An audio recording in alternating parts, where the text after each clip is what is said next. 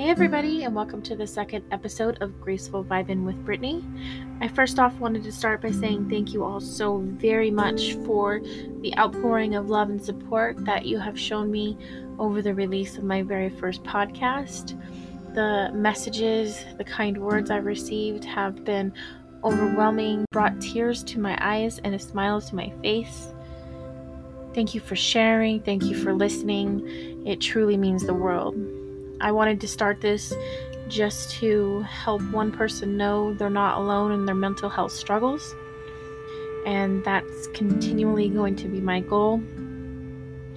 By sharing my journey, our stories may not all be the same, but we have the strength inside of us to keep living. We have the strength inside of us to find the happiness we all deserve.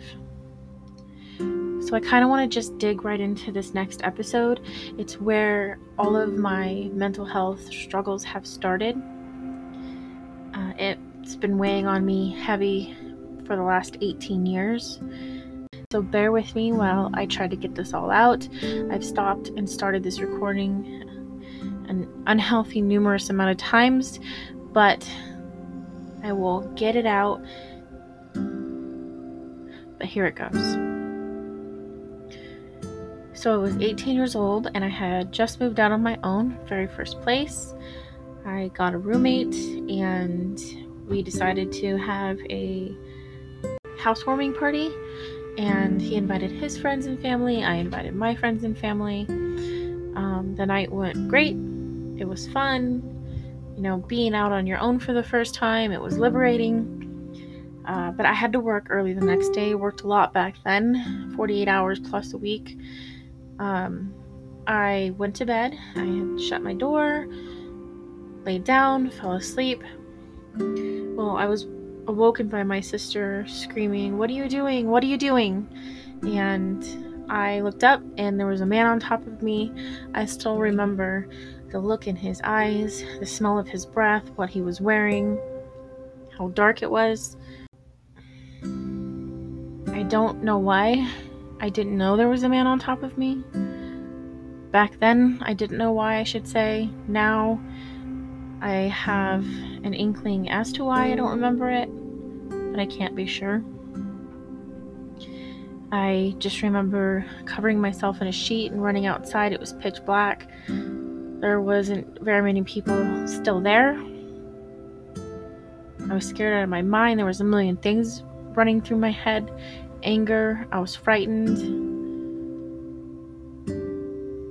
But the very first thing that popped in my head was somebody just took away something very special from me.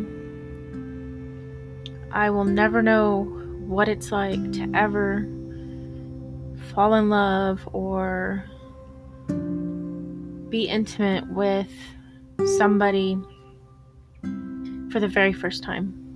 I was totally ripped right out from me in a selfish way.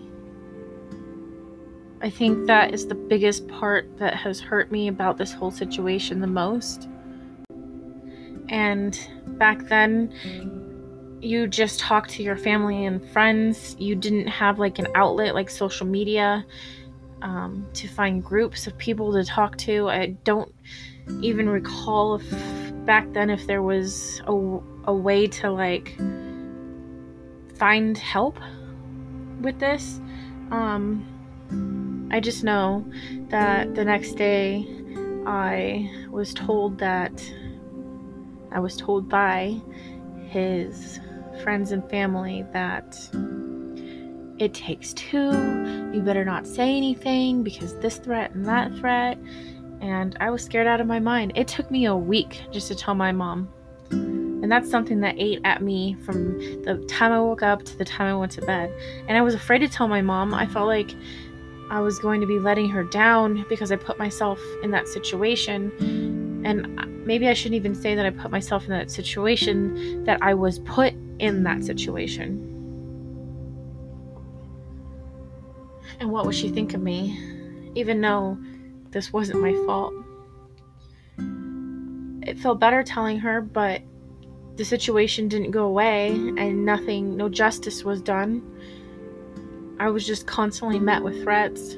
So I kind of just buried this problem way deep down inside of me for many years, until I struggled with one battle after another, and then finally, on a specific instance in my life, which I'll share with you in the upcoming episodes, I just couldn't take it anymore. I now had to deal with everything at one time because I had no more strength left inside of me. I had nothing else to give. I had no fight left.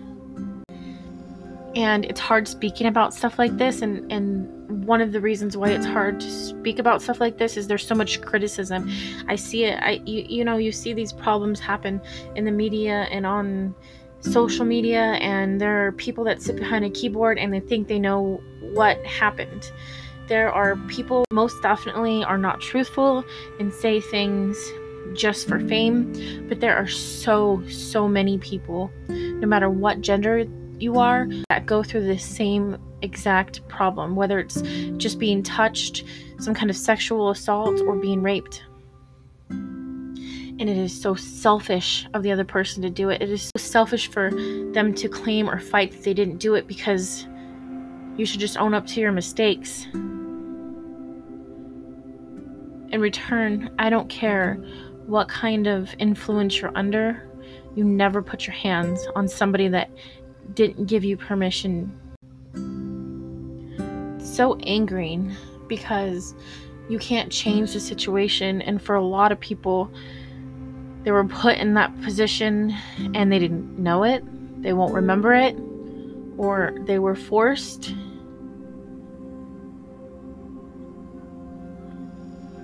There's just so many different circumstances.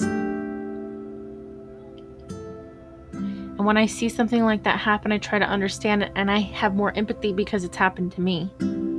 I don't automatically just say there's two sides to every story, because in situations like this, I feel like most of the time there's only one, and that's somebody being completely selfish, disregarding you and how you feel, and taking a piece of your life away from you, giving you something that you have to live with the rest of your life. This heaviness, this heaviness creates distrust in people, and it really affects your life going forward. Sometimes I ask myself, do I really know what it's like to love somebody? Because I will never know what it's like to have that first emotional connection. Would it ever really matter? Part of me thinks it does.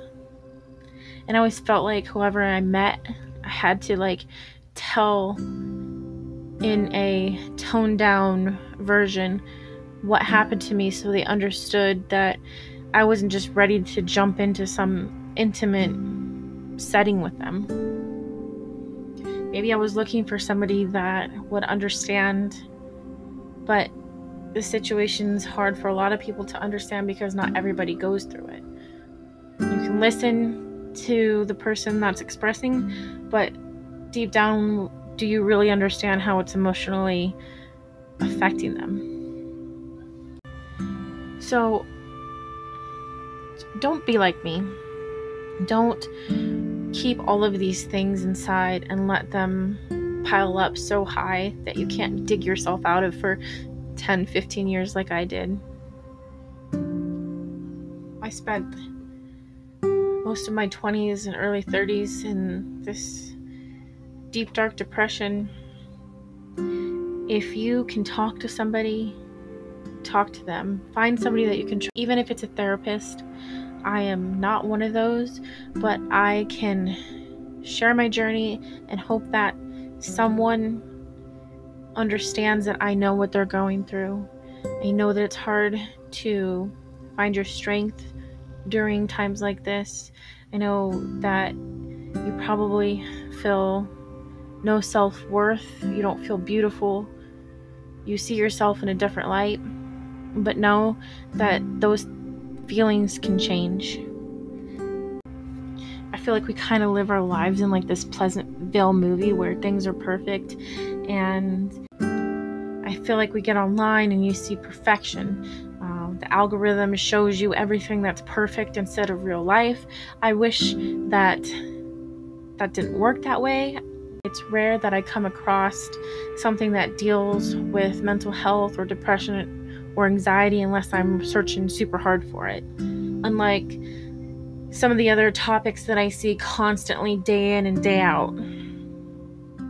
That's even unhealthy for us and adds more to our depression and our anxiety, because all of the things going on in the world, being an adult and dealing with all of these problems, it just feels like thousands of pounds of rocks sitting on your shoulders that you just can't, and you can't move. You can't get out of this feeling, this heaviness. So I just want you to breathe.